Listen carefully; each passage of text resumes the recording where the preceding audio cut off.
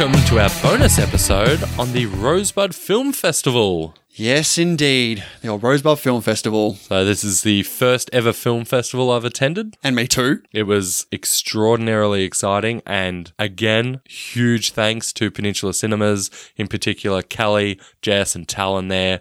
Just so supportive of us and what we're doing here. I know we say it a lot, but we really cannot understate how much the support means to us. So again, it is. Thank you. We can't, not enough words we could say to extend our level of gratitude to you guys, because it's a fantastic feeling. And yeah, getting the invite to come and check out this film festival, it was amazing. No, it really was. So fantastic experience. You had a much more larger experience than me. You got to stick around and see all 11 films over the course of the weekend. I managed to stick around and see 6. So what we'll do here is we'll go through these films in alphabetical order and we'll give our little reviews on the film. Yep. And we're going to start off with Alo's Journey. Alo's Journey. Do you want to start this one, Hendo? Yeah, this is basically a documentary about a reindeer and his growth from birth to adulthood. And this is a perfectly fine little film. It's a nice looking film. It's set basically in the snow, so you watch that on the big screen and the awesome locales there. It looks pristine up there. I think generally it was an interesting documentary that I had a decent time with. It's a 3-star film for me. Okay. For me, I loved this film. Did ya? I loved it. Seeing it on the big screen, that snow, I fucking love snow. It looks so good, from a cinematography point of view. It was amazing. And it is narrated by Donald Sutherland, who has this just soft... He does have that amusing voice, though. There is that sense of humor as well without him outwardly trying to make jokes and stuff. He has a very entertaining way of speaking. But the real star here is obviously the reindeer, Alo. I absolutely love this film. I love the sequences as well where they veer off from Alo and they actually look at other wild animals. I like how they construct a story around that too. Like you see certain things where there's... what do they look called? The little gopher type creatures, and then the owl is lemmings. Lemmings, that's it. And the owl is like the chicken nuggets of the north. That's Hendo. Right. Yeah, I thought that was great too. And they treat it like this sort of horror film at certain points. There's scenes with wolverines, which you never see. That was great. There's stuff with wolves, and this I really did like this story, this journey, and also it was very educational for me. I barely knew reindeer were even real until a few years ago, I reckon. And now I just have this solid wealth of information about how they live, how they survive, and the importance their mother plays in teaching vital life lessons about courage, persistence, and following your instincts. Very good documentary, 4 stars. Fantastic. All right, the next film that we're going to talk about here, because this is in alphabetical order, is Angel of Mine. Who's that little girl? Really pretty. Jeremy's sister. Don't panic. I'm Claire. Lizzie. How's your medication? Much better. You haven't been doing so great. Full custody. You know this was coming. Hi. I saw this place listed online and I thought I'd check it out. Would you like to see upstairs? Can I come in? And this is about a woman grieving over the death of her daughter, and she loses grip of reality when she begins to think her girl may still be alive. Yeah, and this is probably the most mainstream film of the festival, I would say. Yep, definitely, I would say that. You got stars like Noomi Rapace, Yvonne Strahovski, Luke Evans, and Richard Roxburgh in here. And for me, this was fine for me. I thought it was a semi-decent thriller about this, Noomi Rapace character. I don't know how to say her name. Noomi Rapace. It's, for me, the biggest positive is Noomi Rapace. Mm-hmm. She is very emotional, basically from the start to the end of this film. Yep. And it's believable. I was never thinking that she's overdoing it or, she's acting. I was looking at it like, yep, I buy into all this. I also really liked the husband, Luke Evans. I thought he was strong as well. He has a much smaller role, but I thought he did play his part well. Probably for me, though, it was a bit too generic, and I don't think the script was strong enough to plant any breadcrumbs needed to keep the mystery element alive. I felt there wasn't much pushing this film and keeping my interest. So for me, it doesn't really stand out overly. It's not bad. It just doesn't go to the next level plot-wise. I give it 2.5 stars. Fair enough. I agree with most of what you said there. I think Noomi Rapace puts in a pretty solid performance in this film. She gives this genuinely emotional yet uncomfortable performance as well. I definitely got some like kindergarten teacher vibes off this one. I thought you were going to say kindergarten cop. No. But I feel like with this one, the motive behind what she's doing, it fits better than what it was like in The Kindergarten Teacher, which I didn't really like as a film. Ultimately, the ending just ruined this for me. I felt like it takes way too many steps in, like leaps in logic, and I just thought it just really wrecked what they were going for, and it just crashed at the end. So I think it's 2.5-star film as well. Yep. All right, and then we get to our next film, which is The Biggest Little Farm. And this is a documentary about the successes and failures of a couple determined to live in harmony with nature on a farm outside of Los Angeles. Now, what did you think of this documentary, Dean? Is it better than Alo's Journey? No. Okay. Definitely not. Yeah, no, I really got into Alo's Journey. Although this film, The Biggest Little Farm, I think of it fondly. I do. And I still days later, I do still think about this film. It's a cute film, it's this little doco-drama. And there's a lot of adorable farm animals in it. And they do a lot of adorable farm animal stuff. I think this is probably as good a documentary as you're ever going to get based on a farm. And I also think the two main people, John Chester and Molly Chester, they're great. They're very easy to watch. They're engaging with the audience. You really get on their side because they have problem after problem after problem come up with starting this farm from dust, from scratch. Yeah, like dead soil. Yeah, dead soil. So seeing them actually solve each one sort of one by one and how everything sort of tries to find this harmony, as you said before, it was engaging for me. I give it 3 stars. Fair enough. Well, this is it's a gorgeous looking film. Like there are lots of stunning shots it's like Planet Earth style footage along the way here. I agree with you. I think this is probably the best thing they can do with a story, which is it is basically about running a farm. They try and put in things that are happening, like bad things that are happening on the way, which, sets up a bit of tension or things to do along the way in the film. The thing is with some of these things, though, they're regular things that are happening on everyday farms, but they treat it like it's these big revelations along the way, like, they found out that ducks could eat snails, and it's like this whole big revelation, and the music gets upbeat. But they're not farmers; like they come in. They come in from a lifetime of experience on the farm, which is what's so crazy. Like they just read some farm books and go, you know what, we want to do it. Let's do it. I feel like there had to be a bit more than that. I feel like they've definitely cut out some things, a lot more of the negative things. I felt like it was a little bit too self-serving, but I still enjoyed it. Like I'm agreeing with you. It's 3.5-star film. It's made by the people who it's about. Like, of course, it's going to be self-serving. Anyway, I still liked it. It's 3.5-star film. 3.5. Yeah. Oh, okay. Yeah, no, good. All right, and that brings us to our next film, which was the feature film of the film festival, and that is A Boy Called Sailboat. My brother one day said, "You find the most important things when you're not looking." That day, I was not looking. So when I found it, I knew it was important. Can you play on this little guitar? No, but I was thinking to teach it to myself. Sailboat, write me a song on that little guitar. I see you got yourself a new acquisition there, a little guitar, no less. Maybe I can play to you my song and you can tell me about it. It would be my listening pleasure. Yeah, this was a film that kicked off the festival, and afterwards we had, director Cameron Nugent there. We had producer Andrew Curry, who is Stephen Curry's brother, who's pretty much how he goes by now. And also actor Nick Farnell was there as well. So once the movie was done, we did have this Q&A session at the end, which was fantastic. I definitely got a question in. I loved every second of it. Yes. So let's talk about the film before we get into the Q&A at the end. But all right, A Boy Called Sailboat. A Hispanic family find hope in their extraordinary son named Sailboat when a personal gesture awakens a global desire.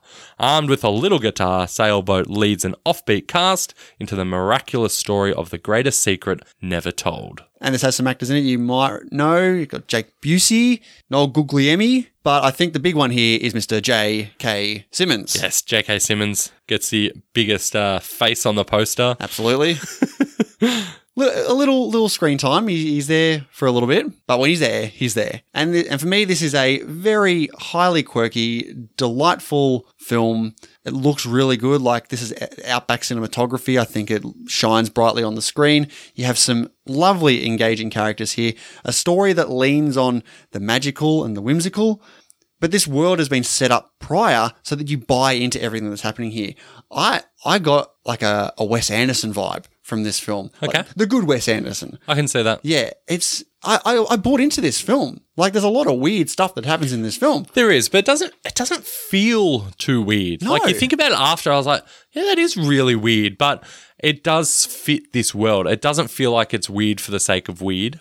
It doesn't feel out of place, which is obviously welcome. But for me, I think the performances from the kids here are fantastic. And they were speaking about it at the end, where basically they cast, these young kids who hadn't acted, who were virtually the characters in the script. Yeah. It's not like they were casting kids and were told, right, you need to act like this way that you're not like at all. They did a really smart thing here where they cast these kids in roles that really suit them and just let them go a bit free, and it really does elevate this film. I like the vagueness of some of the film as well, like certain choices that the director and the producer made that opened up a discussion about this film, which was perfect for a Q&A after the film. That really opened my eyes to just everyone's interpretations. I really like how they left a lot of things out in the open for you to make your own opinion on. Yeah. But for me, I think this film has a lot of heart, plenty of comedy throughout. Oh, yeah. And this great message really about, at the heart of it, dealing with grief in our own special way that was, very, very well delivered. Absolutely. I completely agree with you. For me, this is a 4-star film. Wow. For me, it's 3.5. 4-star. I really, really dug this film. Yeah. And in the Q&A after, it was so interesting because this Cameron Nugent and Andrew Curry, these are Australian guys. They're making this Hispanic film in Mexico, and hearing the story of how they, get the script, get the money for it, and their craziness of getting someone like J.K. Simmons out. I definitely broke out how was J.K. Simmons on set, and they had a couple of interesting stories about their time with him and just how shocked that they got J.K. Simmons to do their film. Yep. And yeah, it was really great. The Q&A was fantastic, and I had an absolute blast with it. Yeah, I absolutely agree. And that brings us to our next film, which is Emu Runner. Yes, Emu Runner. So Emu Runner is a story about a spirited young girl in a small town in Australia. She forms a meaningful bond with this wild emu as she tries to cope with the loss of a parent. Yes, and I didn't get to see this one, unfortunately. So this is all you, Dean. Tell me about Emu Runner. We'll start with the good stuff because this will be quick. Wow. Great cinematography. Maybe I'm just biased here because I'm Australian, and the Australian outback, like that Australian bush, is really appealing to me. Like, I've been in these places, not exactly these places, but places very much like this, and it looks good. I felt the score as well was effective in establishing the serious tone of the movie, whilst at the same time being uplifting when need to be. I didn't mind the score. Cool. The negatives, and there's a huge negative for me for this film. Okay. The actors in this film cannot act. Okay. This is some of the worst acting I've ever seen. It is horrendously bad performances. How was the emu? The emu was probably the most natural thing, acting-wise, that I saw here. Honestly, it's so rare you watch a film and you're just like, wow, everyone can't act, but it's so wooden, it's unnatural. But what didn't help it was the equally poor script, the screenplay. The dialogue is so unbelievable. It's not natural. People do not talk like this. And whilst the story does flow okay, the conversations between our main characters have no heart or believability to them. Really brings this film down. It's also predictable and doesn't really take any chances story-wise. So for me, 1.5 stars. Wow. The old 1.5 bomb, hey? That's a 1. All right. Do you want to spoil it now? Is that your worst film of the festival? No. Oh! Wow, I was not expecting that. Jeez. The tension is palpable now. All right, and that brings us to our next film, which is Farming. Now, this is based on the writer-director's childhood. I'm going to have a crack at this. Adiwala Akinoi Ajibaji.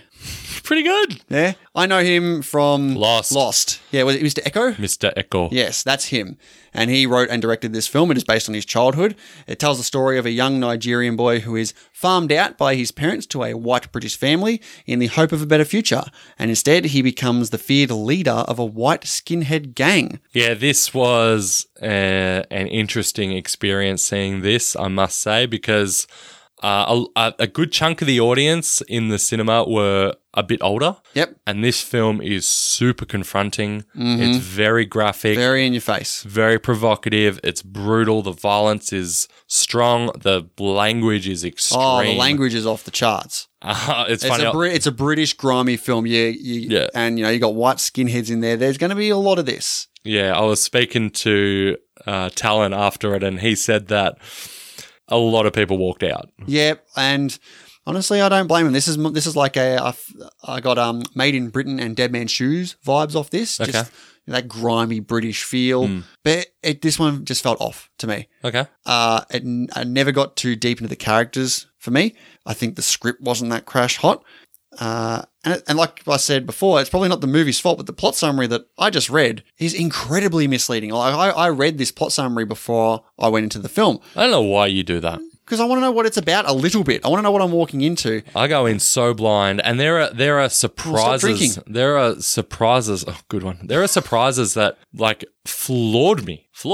I had no idea this was a true story That Kate Beckinsale was in this? I knew Kate Beckinsale was in it. I had no idea it was a true story about this director that I'm not going to try and say his name.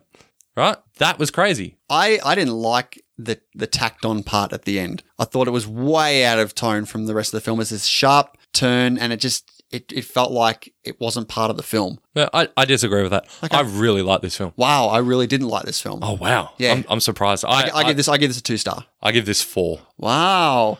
So I thought you could have gone either way with this because for the setup here, we don't speak about any of these films No, not until at we all. sit down here.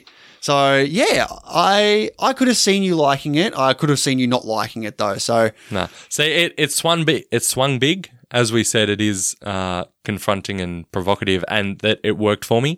I can understand if it didn't work for you, then this film would not work at all. But for me, the scenes that were, really trying to get a reaction from the audience, they worked for me. I got a reaction. It was very, very affecting for me. I really liked it. I'm actually surprised you didn't like it. nah, just didn't feel it. Okay. All right. I'm glad you liked it. All right. And that brings us to our next film, which is The Ideal Palace. Now, this follows Joseph Ferdinand Cheval, who is a French postman who built a palace in the French countryside over 33 years. Now, I did not get to see this one. So, Dean, enlighten us. What's this film like? It's very slow. Okay. But slow can be good. It is a very slow burn. I had some issues with the first act, with pacing, but thankfully, and I've said this a few times with these films actually, the cinematography was enthralling enough to keep me engaged. These vast French landscapes that we see, really stunning, honestly. And the use of natural lighting as well, really a standout.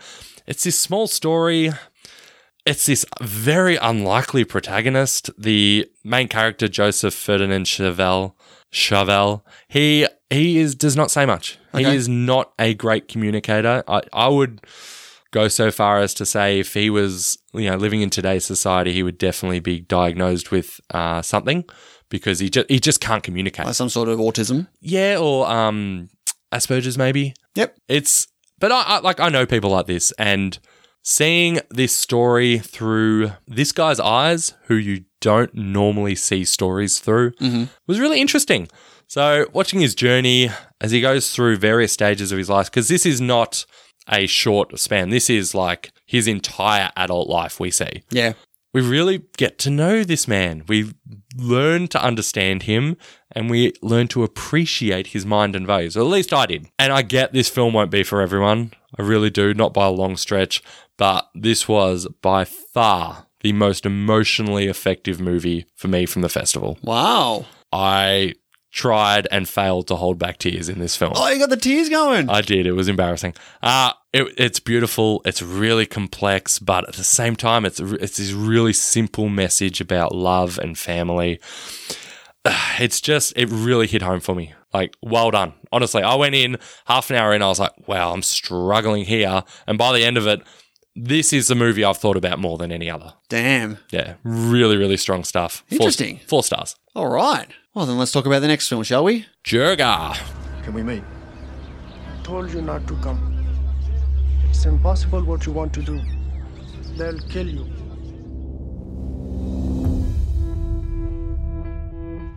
Can you get me a driver? I want to go here. No, Kandahar is very dangerous. Nah, please. Da got it, boom. Taliban, Taliban, Taliban, Taliban. Yes. Made under extraordinary and extremely dangerous conditions, Jurga tells the emotional story of a former Australian soldier who travels to Afghanistan to seek forgiveness. Now, I wasn't too sure if this was a documentary or an actual film before I went in and saw this. Did you read up a plot summary or anything? Or? I don't read anything about these films at all. But we got a sheet that I explained it. actively avoided reading that. All right, fair enough. I don't want to know. I really don't want to know. All right, fine. What do you think of Jurga? Fucking loved it. Loved it. I really enjoyed it too. Like, the performances are so real. This, as you said, like, this feels like a documentary. It's not a documentary, but man, it's so realistic. Not just the main character, Aussie Sam Smith, but the Afghan actors who are playing, like, you know, anything from rural locals to city people to the Taliban members. Yeah. There's a surprising amount of depth to these characters. My only gripe would be I would question the realism of some of the responses to the locals, but that could just be my ignorant assumptions coming through into this movie. Yeah, I think this has some solid themes of like regret and forgiveness, redemption, and I admire that they show both sides of the story here from the Australians and the Taliban as well. You get to see a little bit of questioning from both sides. I absolutely agree with that. Yeah. I think it's great that they actually went and shot this in Afghanistan. Like that's insane. Oh yeah. That is insane. So kudos to everyone who was involved in doing that.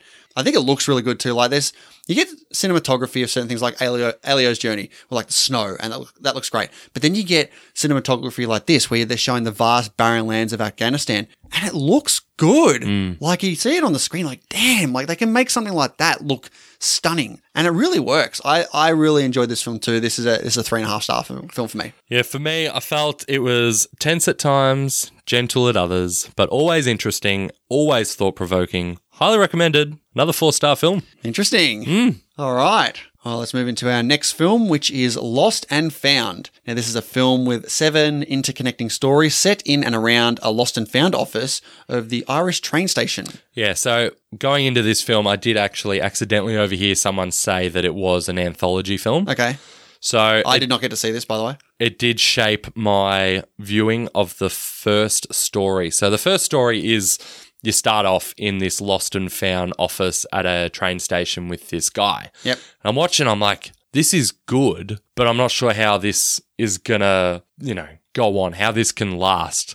Yeah, where does the story go on from here? Yeah, exactly. So I did enjoy the anthology element to it though, because I was expecting them not to intersect. Okay. And they intersect. Some of them are really like someone wears a jacket that was in the first Lost and Found story, and you see that, you're like, oh, okay, so it is same universe. And then as it goes on, some characters start to heavily feature in multiple stories. All right. And I feel like doing this and not just having these, isolated stories does allow us to get to know these characters from different points of view, which I did appreciate. It's definitely funny at times. It's a super easy watch. 3 stars for me. Okay, not bad at all. All right, on to our next film, which is Sorry We Missed You. Now, this is a story exploring the issue of hardship in modern-day Britain through a young couple scraping to get by in a casual jobs market. A hard-up delivery driver and his career wife are pushed to breaking point as they struggle to keep their family afloat in a world of 0-hour contracts and gig work. Now, I did not get to see this one as well, so Dean, I'll pass it back to you. Yeah, for me, this film was wow. Okay? Wow. Maybe too damn realistic for my liking. This film captures the essence of this struggling working family all too well. Hurdle after hurdle are met with desperation and real anger from these people. you feel for this family. Like, where is this family's escape for this man who is trying so hard to provide for his family, to get through each day, week, month, year, try and support his kids who have issues of their own that they look at. Like, this guy is virtually killing himself to provide, and you're sort of watching like, oh, when is this going to end? I don't mean the film. I mean, when is this just struggle going to let up for this guy? But the children and their relationship with everyone in the family is sometimes the hardest to watch, because personally, this is probably one of my biggest fears, just not being able to provide and look after my family. Yeah, I can understand that completely. So I could really relate to the concerns of this mother and father here. The mother character's great too. She's kind. She's really caring. Like, she's a nurse. She looks after old people, and she wants the best for her people too, which is why this is a difficult watch, because everyone's trying to do the right thing. You got no one here who's being, deceptive or any ill will. Everyone is trying to help, and it's just not working for them.